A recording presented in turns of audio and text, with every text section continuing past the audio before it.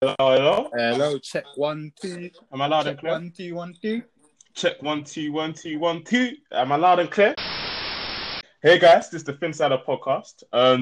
We're joined by Shay and your co-host Carlos, and we're with a very special guest right now. I've been speaking to him, and he's managed to come on a podcast, and it's our honor to introduce Welcome, Trevon. Trevon. Thank you very much. Thank you.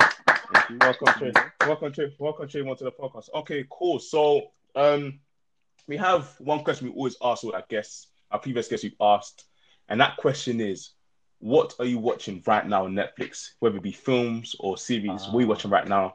And yeah, So tell I'm us a bit watching, about it. It's called The Last Kingdom.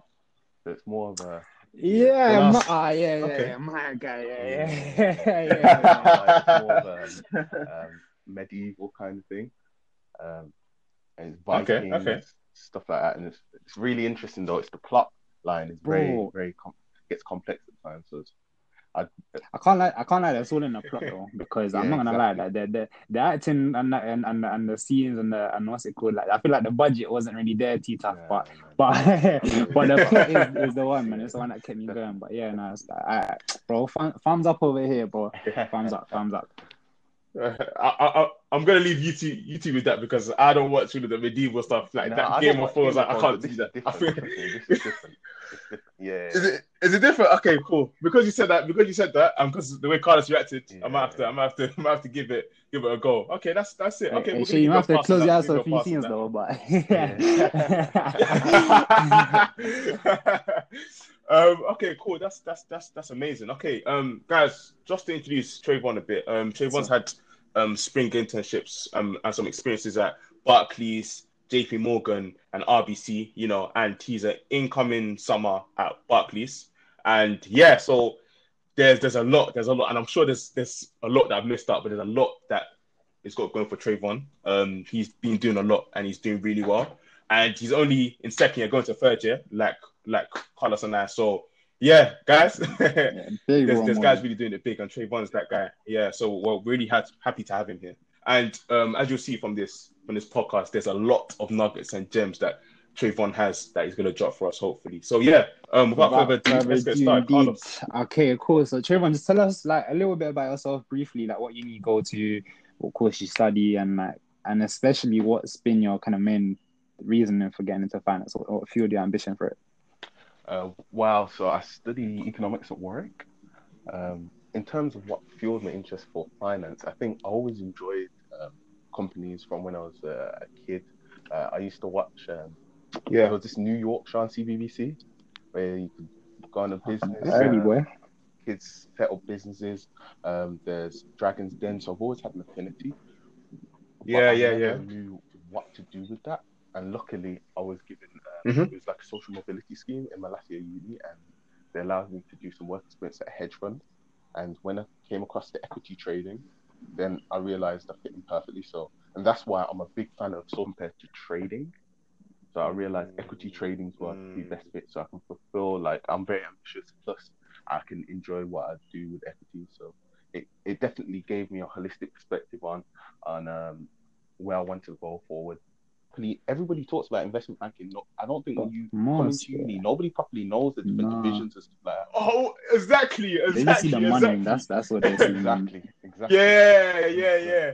Everyone, like, literally, I can't even lie. I have to hold my hands up as well. Like when I first was school, wanted to come into finance, I was like investment banking, M&A. I don't want to hear anything Yeah. else. But then when you actually start speaking to people that do M&A, they're like, okay, cool. Like some of them do enjoy their job, to be honest. But they're like, okay, you're gonna have to sacrifice a lot of hours to this. And to be fair, in every kind of profession, in the early years, there's a lot of hours to everything. If we're being honest, that's life, and Yeah. that's how it is. But I feel as if people need to open their horizons and open their minds to. There's a lot of offer other roles, such as there's obviously, like you said, trading, there's sales, there's investment, there's equity research. There's also a lot of roles that are compatible for a lot of people's skills, such as in the middle office, operations, and in the back office as well. So it's not just M&A, or maybe the front office. If you get what I'm saying, there's an array of different roles out there for a lot of different kind Yeah, of it's people. true. Definitely. I feel like for that environment, I feel like passion is definitely the main driver. Like you Yeah. only want to sustain that lifestyle if it's just because you love to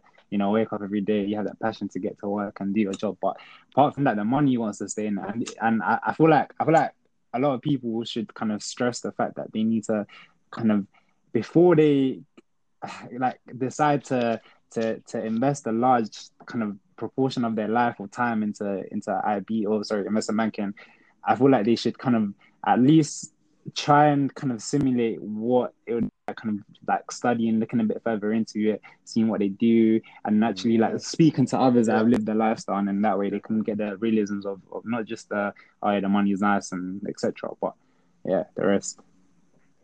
But yeah, so anyway, 100%.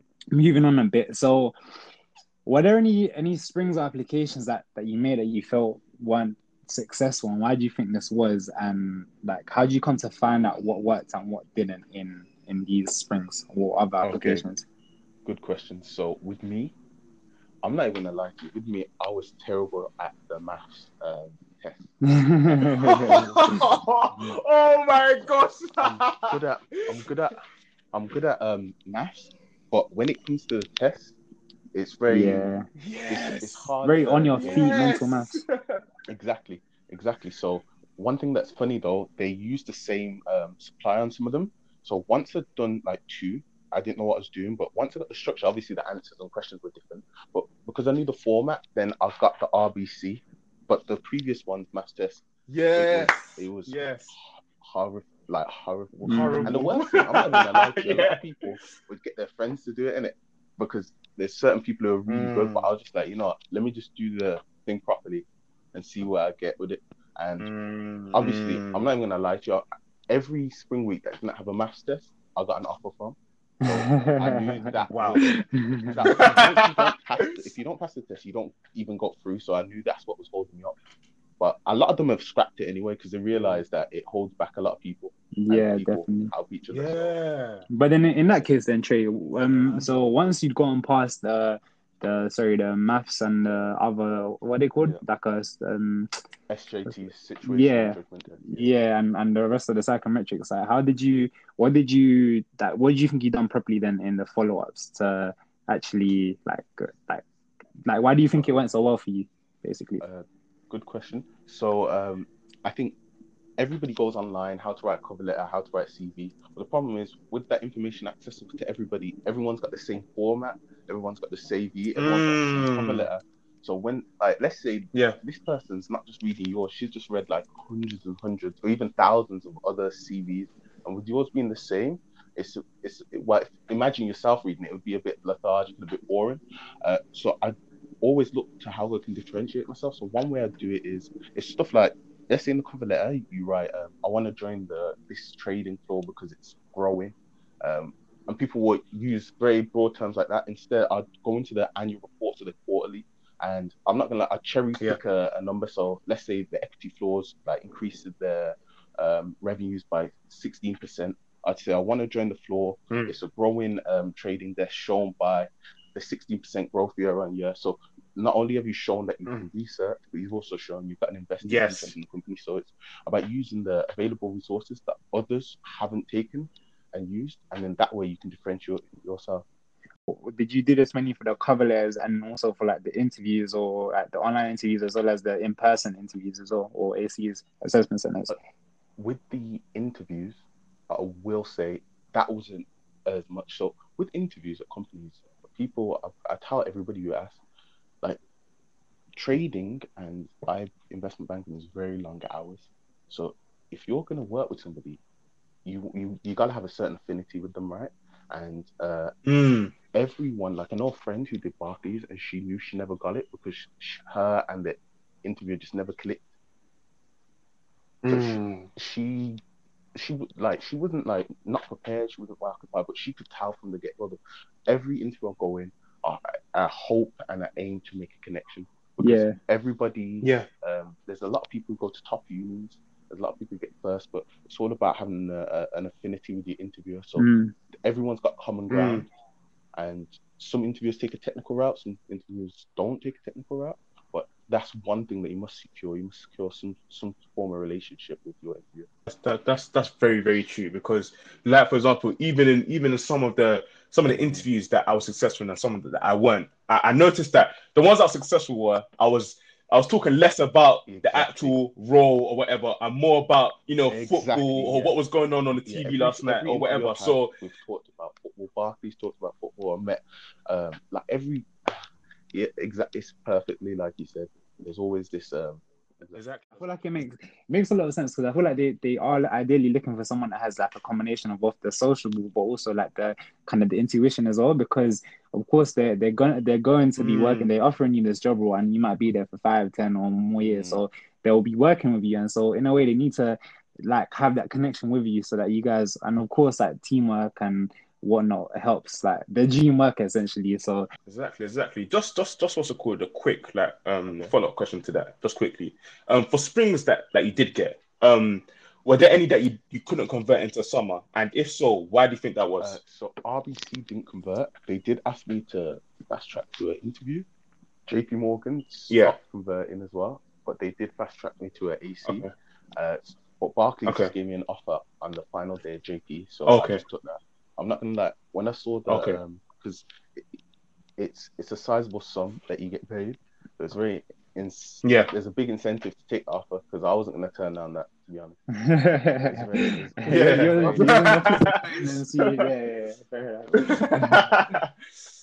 Okay. So let me just spin on this head with that question. Then, why do you think you got converted to the summer? I know you said about having an affinity with your work and with your workers and whatnot, but was there anything else that you got converted and that anyone you noticed that didn't get converted that you think you did? If you get that kind of question. At such an early stage, I think me and multiple people, when you're in your first year uni, you try to learn all the FT and such forth, all these different articles, and go up to these professionals and say, "Oh, did you hear about this?" Try to be impressive and all that. But I feel what really worked was just showing you've got a hard-working ethic. It's all about your ethic. They can teach you all the technical skills. These banks got thousands of pounds to teach you the technical skills. They need someone that's willing to be molded, and they can see your future success. So just show them that you're willing to work hard, that you're willing to listen and take opportunities. Listening is more important than talking. Because I've seen at sessions where some person is just trying to go over and over and just boring the network person from the bank or the interviewer. So just be mindful. You gotta have a sense of emotional intelligence. If a guy's just come off the trading floor for 6 hours, then maybe don't just labor him with lots and lots of stuff for hours, right? Like, I was speaking to someone who said the only network person then when he was doing network he worked at Nomura. The only person he's ever remembered is a kid who he must have come from the trading floor and he went and got him a glass of Coke and brought it to him because he could see he was tired, and he said we'll all remember that one person. So it's the little things better than the bigger things. It makes a lot of sense. Like you said, these people are as much as they're trying to speak to you and impart knowledge in you when you're at these spring and sets or summers, they're working as well, and they're going to be tired, like our parents when they come back from home. They're going to be tired, you know what I'm saying? So what you said about that guy giving a Coke to the trader makes a lot of sense, and to be honest, that will give the trader the sentiment to be like, you know what, I kind of like this person. He's thoughtful, he's considerate. Do you know what I'm saying? 100%. Wow, I didn't even look at that. That makes a lot of sense. That's great. Okay, cool. So moving on then, based on our previous interactions on LinkedIn, I noticed that you're well versed, in the markets for such a young age as well. And I wanted to ask, for our viewers, how did you go about reading the news and analyzing it? Because I've seen some of the posts you've posted, and it's really concise, but it's so comprehensive and it's so deep as well. Yeah, 100%. So, do you have a specific routine or anything in particular you look for, and why? So I'd say it's all about consistency with anything you do. Okay. So people say it's complex, and like at the beginning, I did not understand a lot of the stuff myself. It's all about, so everyone would tell you read the FT and read all these different news journals, Feminize, and in part they are right, because what you want to do is pick up the terminology and the lingo, because without that you can't go into the complex stuff. And what's important once you've consistently reading the FT, reading these news journal, is then to network within the industry. Ask them. So I had so this is what I'm saying. So when I had the Spring for RBC, I may not have gone back, but there was a lady that I created a really close relationship with. and I'd ask her what's happening within the company, because there's nothing like fresh news, because everybody gets the whole newspaper and such forth. But if somebody's on a trading desk now and they're actively engaged in the markets, they can give you a perspective that the average person doesn't even know yet. So it's all about using your network, so building the network from very early. 100%. But like I said, books as well. Market Wizards, that is an amazing book for anybody invested in. Market Wizards. Yeah, I've seen that one, but I haven't read it. But yeah, sorry. It's a very good book. They gave me a hedge fund, and I didn't really read it. But then when I was looking to get into equities properly, I read it, and it just changed my whole perspective. So it's all about using the network, watching Bloomberg on YouTube. So they have 5-minute clips, and that's where I think that's where the transition took me from like just an average person to somebody who was well versed. Bloomberg have short little clips, and they're quite enjoyable. It's some interesting topics, some famous people on there as well. So it's very important that you start to pick up the extensive vocabulary that they use and transition it into your dialect. I was reading one of your posts the other day about the writing, about and how the more damage is going to affect. So there's going to be more of these industries. Correct me if I'm wrong. More of these industries that that give glass and whatnot, their stocks will go down or something like that. I was reading it, and it's really interesting how you make the links. How you make the links between one event, how it links to another event, how it links to another event. And I don't know if you've read Last Poker, but I was reading Last Poker, and the author was saying about one guy that he was working with, that's what separated him from a lot of the other traders, about how we can make links from the completely like what people from the outside will think most random things. He can make links and link it, and just form a trade idea from that. So yeah, like keep doing your thing, bro. With leading on from what you're referring to earlier on, so you dropped a few books and resources. Are there any more that you would say that are key and why, what they would help with? I'd say, as a pure beginner, I think everyone kind of reads Intelligent Investor, which is a big book in just the public domain. It just goes through the basics of investing. In terms of resources, YouTube is your biggest asset. YouTube has so much information, and I know friends who have. There's this guy called Crown Crypto, and he's used to be a New York Stock Exchange trader, and he does lives every day on Bitcoin. So he does technical analysis on Bitcoin, which technical analysis can be transferred to my stocks, to bonds, whatever's got a graph, you can use technical analysis. So YouTube is your biggest ally, because he's currently profitable and he's really good at trading Bitcoin, and he's learned that all off YouTube. All right. So there's so many resources. You got to find what works for you, because what was working for other people, it wasn't really connecting with me. So I had to do some deep research. But trust me, it may take you a lot of time to find what's good for you. But when you find it, then your skills they'll transform essentially. Do you feel that do you feel that it helps a lot to actually start trading on your own account, for example, trading on your own account, and having that experience that you're taking from the YouTube videos, taken from the books, and actually putting into practice? Okay, so I'd say I traded virtually for a long time, right? And admittedly, at the start, it was not good, because it's all about having a process. So you need to have a logical chain of thinking, even when creating ideas. Admittedly, like sometimes I'll just create ideas spontaneously. Like I might be driving and I see something and then I think about it, come home, research it. But in terms of trading, there's much more to having a trade idea. Like I need to create a watch list, when to go in, risk management, position sizing, stop loss. So it's very difficult to gauge that aspect of the industry. Because normally even hedge fund traders, they don't do that. It's normally like pure traders in a hedge fund who will put on a trade for them. So I'd be very wary about that aspect. How I learned that is through spring weeks, through some internships, through other work placements. So I'd definitely say start virtually, and then when you're doing well consistently, it's all about consistency. Because you could do really well on a stock because you've caught it, but that doesn't mean that long term you're ready to enter the market. So it's all about consistency. Yeah. And especially in a bull run, everyone thinks that they're the smartest guy out there just exactly. because the whole stock market is like in general just trending upwards. But it's it's much more than that. It's when you like the mindset as well when you go through like a bad period, like how you react to the context and the situation that you're in. So yeah, definitely. And there is people. So I know there's a man called Debenham, and he used to work at Barclays, Goldman, and hedge fund, and he has a group called Stock Pickers, and he's used these skills. It's a large Telegram group that anyone can join, and you don't even need to invest your own money, but he'll talk about the markets in real time, about opportunities, and then as you go along, people like him, you can learn from him, you can learn his skills. So it's very Yeah. interesting and very valuable what he does. So that's Stock Pickers all day. Debenham, he's really good at what he does, and he's got the experience. There's nothing like industry experience, I will say.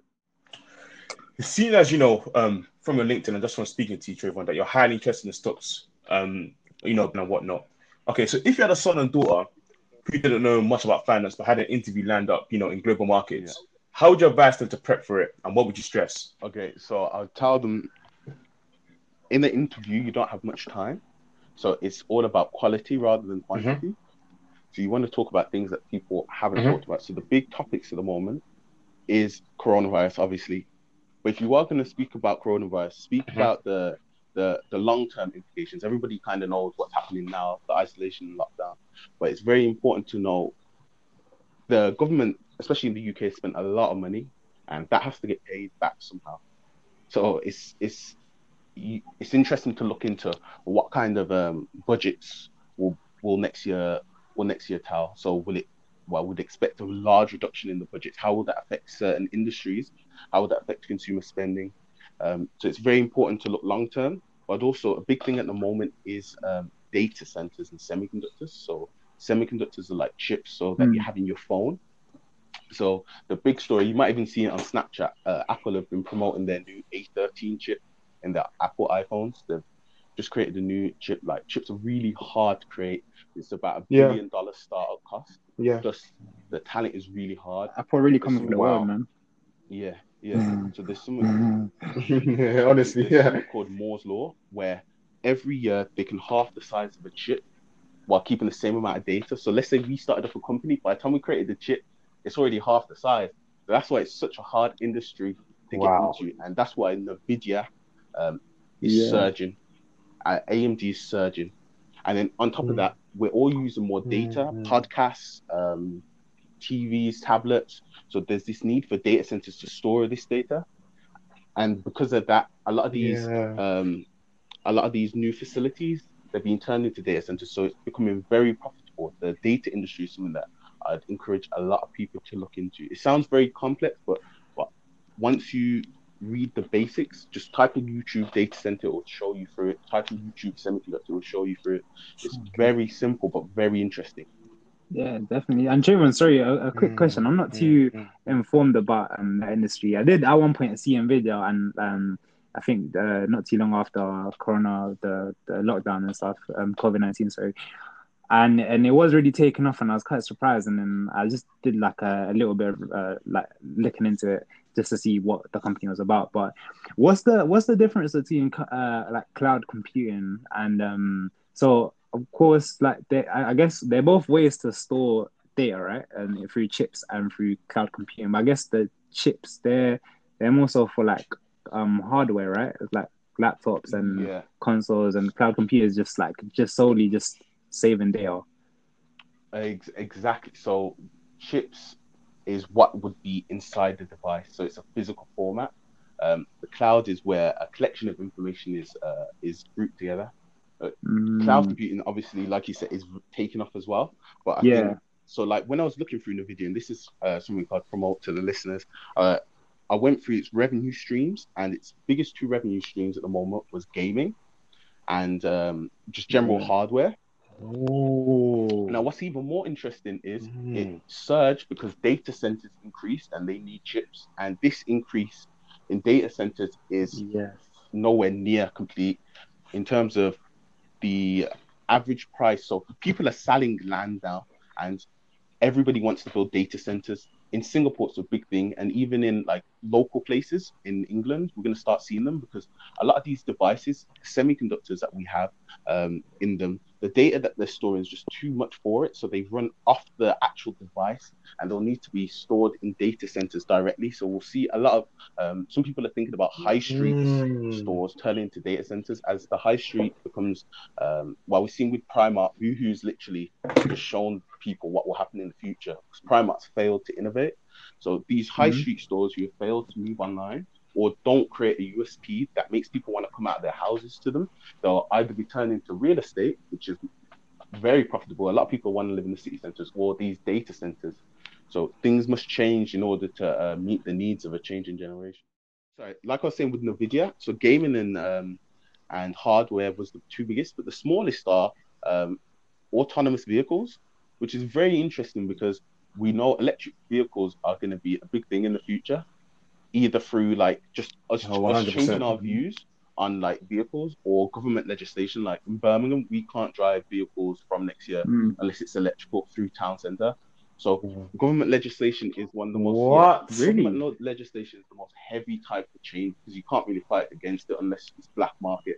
So Yeah, when of course. when your smallest revenue avenue is about to be changed by the government, then it shows that the company is set for a big growth. So Nvidia by no means is at its top end. It's all its revenue streams are primed for growth. So that's why data centers and chips is something I'm really interested in as a long-term investment.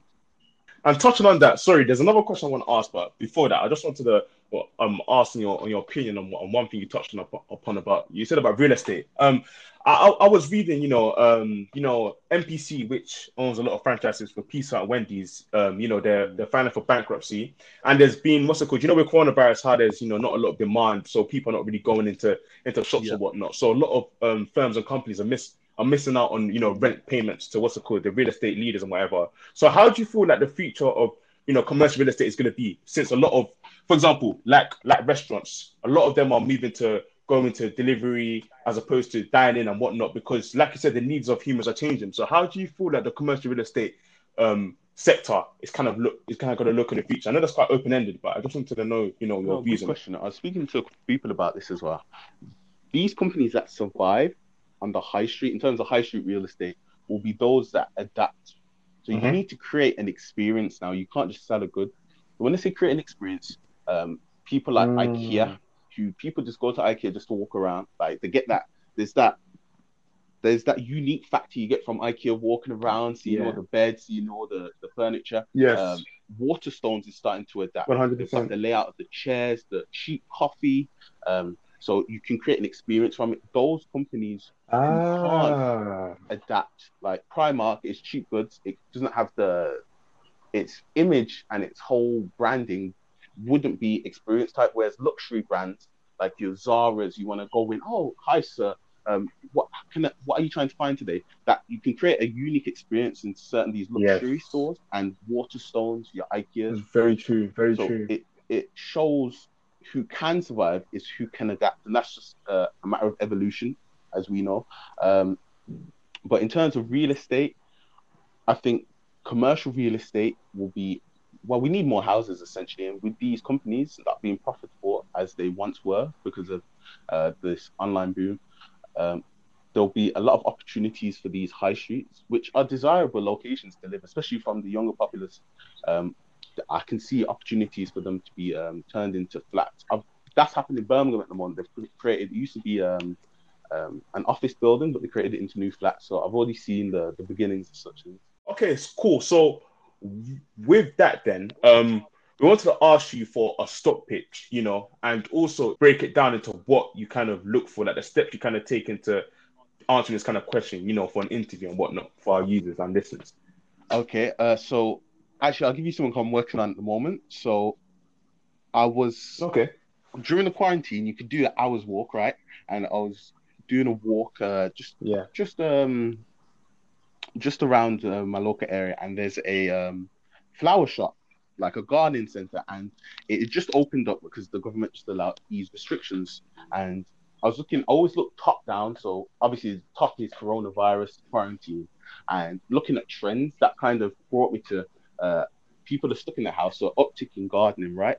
So that's the first jump I made. So it should be an increase in gardening, whether it be garden centers, garden products, and such forth. So then this is the problem. You have to find something publicly listed to match that demand with. So the thing that I could find, the only thing I could find was Scott's Miracle Grow. I don't know if you heard of Miracle Grow. They do like garden fertilizer. So they sold out a lot of the products, and they were selling 50 to 70 bags a day of their super growth, which is the big bags of like compost. And this was within 2 days of opening. And he said that he would soon sell out all of his products. And I kind of gauged that a lot of people were getting the gardening stuff for their older relatives because they have to quarantine for longer and because they're more vulnerable. And it kind of suggested that the demand surge would continue. And one way I do look for demand is you can use Google Trends, which is a free tool in which you can type in a word and it will tell you how many times it's been searched on Google. So, and obviously from that, Miracle Grow surged a lot, which kind of backed up the question I had whether this demand was beyond just this garden center specifically. And then I went on YouTube, and Scott's Miracle Grow, like a company, they showed how to plant using their soil, showed how to like grow vegetables and such like that. And like there's only one way to really like plant a vegetable. So these videos were like 4 years old, right? And when I went through the comments, a lot of the comments were like 4 years old, 3 years old, because the videos are so old. But then I realized a lot of these comments were like a day old, a week old, or a few days old. It kind of showed that this surge of demand. Yeah. Wow. So that was very interesting because people were trying to learn how to use their products. So it showed not only did they have existing users, they were having new users who were coming to use it. So that kind of that really pushed my demand. So then it was all about looking at the price. So it moved up, but it quickly pulled back the past 2 weeks, and it's looking very good. Okay. But in regards to that, how much kind of longevity or sustainability do you see in this trend going forward then? I think it will be, I think once the virus dies down and people come out, the trend will definitely die down. So it's more of a short-term trade. Okay. But there's other trades I've lined up for the future in response to that, which is what I'm working on now, to be honest. Okay. And do you have different like trading criteria? Like do you trade on different time scales? So like are there some stocks that you kind of hold for a short period of time, and then like some others that you know that these are for a bit longer, they're more growth? Well, you know what? That's the thing, because I've got a limited amount of money. That's really hard to gauge.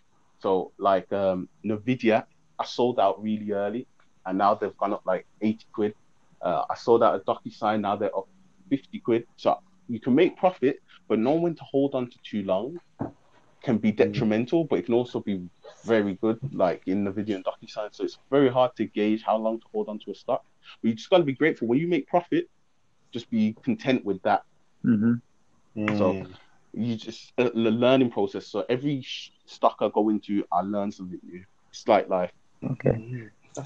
That makes a lot of sense. And just a last thing on at this stock pitch. So after you've done your research on like the Google Trends and speaking to people and looking on YouTube, which are, by the way, it's amazing how you think like that, honestly. Like, so when you go through those things, do you then look at the technicals and the fundamentals, or is it just either one? So the fundamentals would be like the whole YouTube and stuff like that for me. In terms of the technicals, it depends. So the fundamentals like ratios and stuff like that, and the statement analysis, I'm not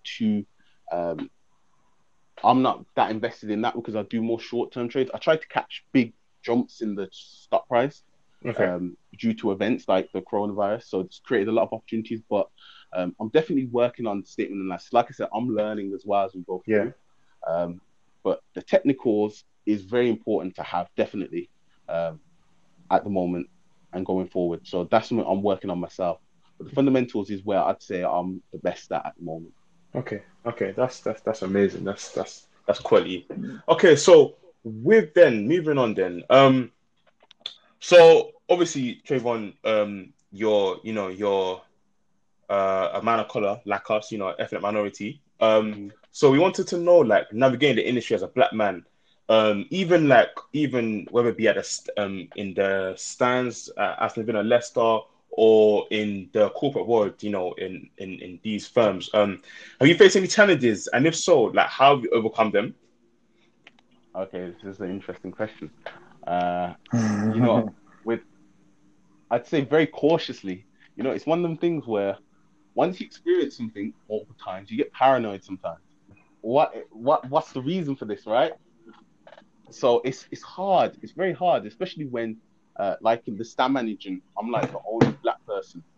Um, at a lot of these banks and hedge funds, there's no black people at all, like not one Wow. black person. So it's a bit you stand out essentially. Can I say I've experienced any type of racism so far? Personally, no. Um, but what's interesting? My uni sent out like a statement about George Floyd talking about how it could affect black people's mental health and all that stuff. What's interesting, I was recounting all the racist incidents, but I didn't even realize that brought it all up. So it was Hmm. makes. I think going into the industry, I'm very cautious, very cautious. Yeah. I was watching the Legal and General portfolio manager, Justin, like 13 or 14 black portfolio managers in the country. And he talks Wow. about how change is needed, right? And I Mhm. wholeheartedly agree. But I feel like some companies, it becomes more of a PR stunt. Yes, yes, Yeah. yes, And Yeah. I I feel yes. understand. like if you want change, then stop the talk and just create some action, right? Yes, yes, And yes, I yes. feel like this is one of the things where, because it's a relevant topic, it's relevant for them to make some sort of statement or some things. But long term, I'm not too sure how it will all plan out, to be honest. I agree. I agree wholeheartedly. I feel as if that, like you said, like a lot of these trends, whatever, everyone's in it for the trend. But then Mm, when the trend when it passes and it's not really cool to do it anymore, people exactly. don't really care and it's not really organic. But Yeah. a change is needed. And I was watching what's it called? I was my sister prescribed me. There's this, I think it's a podcast, a girl named Toya. She works in the industry, in the corporate industry, and she was telling about how, there's a lot of microaggressions and whatnot, which is something I still need to watch. But I feel as if that we need to we need to not be ignorant to these things and not be afraid to pull people up on incidents. You get what I'm saying? And not be so, what's it called, so in bondage to these great opportunities, in the sense that we neglect our respectability and we let people disrespect us for the sake of staying in the job or whatnot, or the fear of losing the job, if that makes any sense. Like, Hmm. I feel, what's it called, Yeah.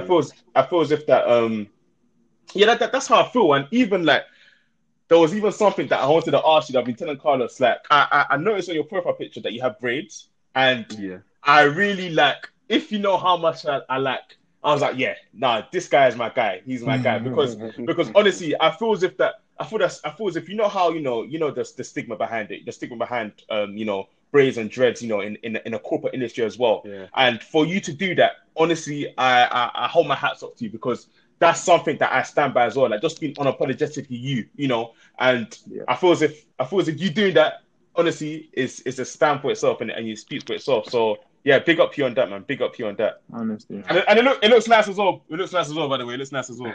Thank you, thank you. It's funny because my mentor, he actually asked me about it. He's a black guy, and he was telling me about how when he was working at Barclays, he had dreads, and he like they had a discussion about it, and just like just a general discussion and that's what's important, having somebody who's senior and somebody who looks like you who's senior, and that's what kind of made him feel comfortable to carry on wearing his dreads and such forth, because he felt he had somebody he could talk to. So I think that's very important in the industry. 100%. But yeah, I said, you know what? Let me wear my dreads and see what I want. Good on you, bro. Good Come on on, you, man. bro. Yes, sir. Honestly, Yes, sir. Yes, sir. honestly. A little follow up on that.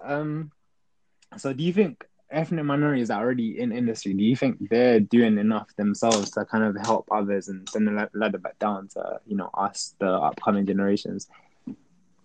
You know what's funny? So I got a mentor from the Bank of England, Jennifer. and she's like the head of the data and statistics division, and it's about 150 of them, and she's like, she's a black lady, and like just watching her, like, it's very inspiring. Like the way she carries herself, very honest, and I think that's what you need sometimes.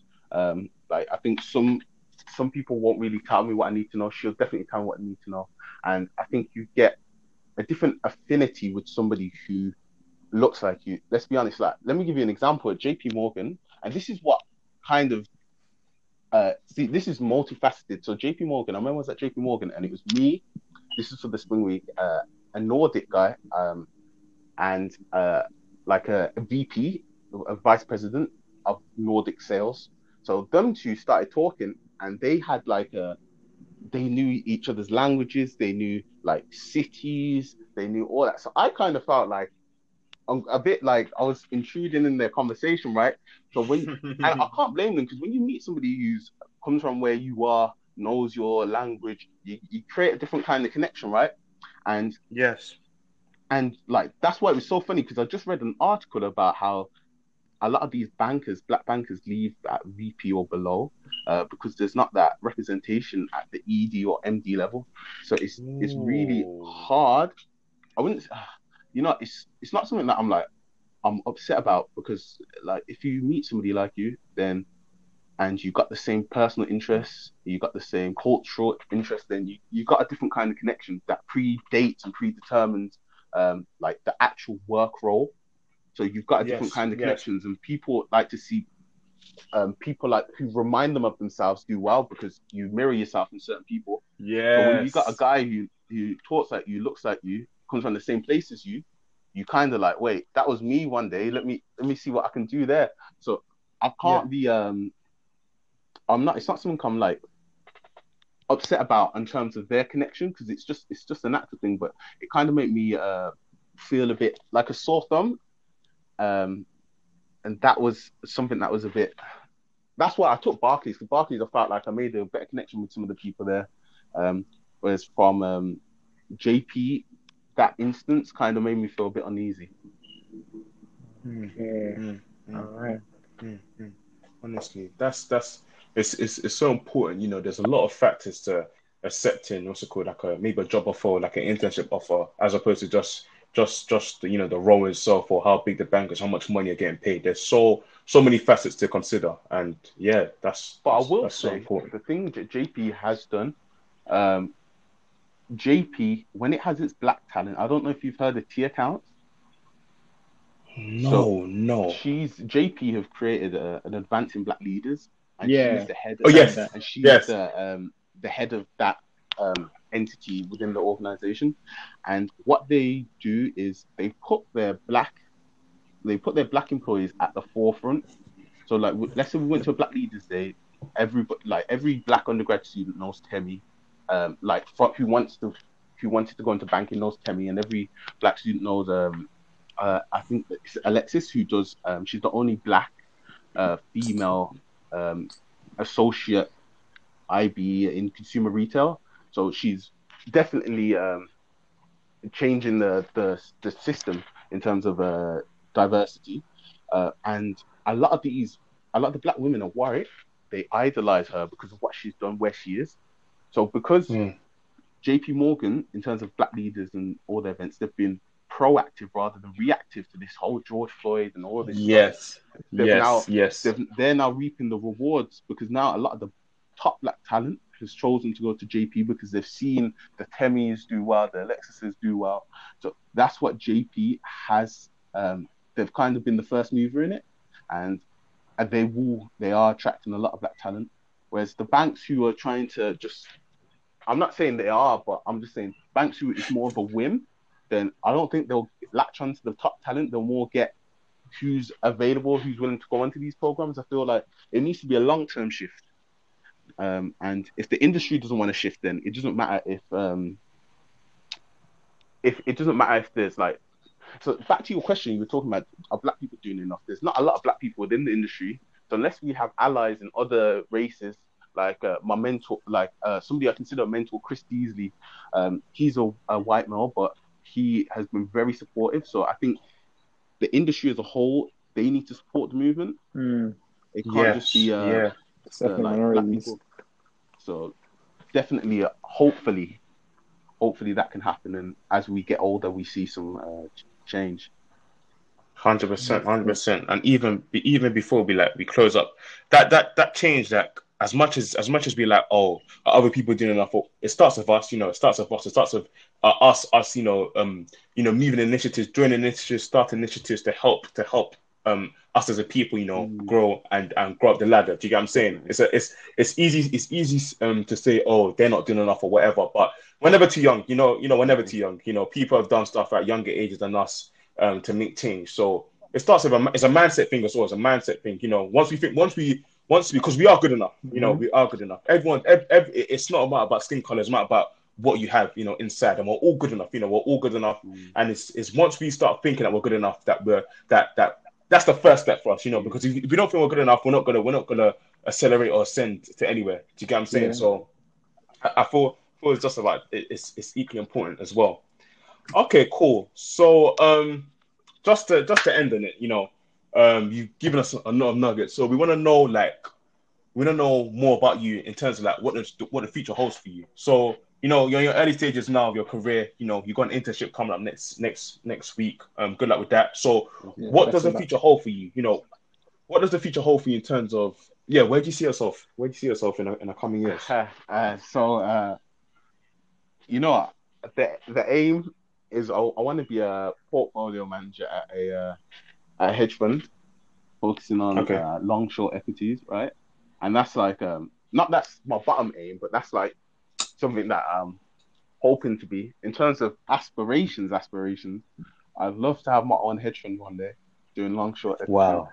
And at the moment, we joke about it, to be honest, like with other people. I think I've got a big connection of people from disadvantaged areas who have come into banking. You kind of create an affinity with them because they're first time generation university students, their first time. So you've already got that connection in terms of the areas you both come from. Yeah. And we joke about it, but I used to dream about going into banking. So like turning dreams into reality is a real concept for me. So looking at something like my own hedge fund, and then like my proper, like the proper one is I'd love to be the governor of the Bank of England. So I did an internship with the Bank of England, and I really enjoyed speaking to the MPCs. So they're the Monetary Policy Committee who set interest rates. So I got to speak to Dave Ramsden and members of the committee, and it was really interesting to get their perspective on life. And I'm definitely looking at where they started, especially like Mark Carney, his career path, and then currently Andrew Bailey, who sits as the governor, looking at how they've traversed through their career to get to where they are. So I'm trying to lay the foundations as I go along from a young age. Yes.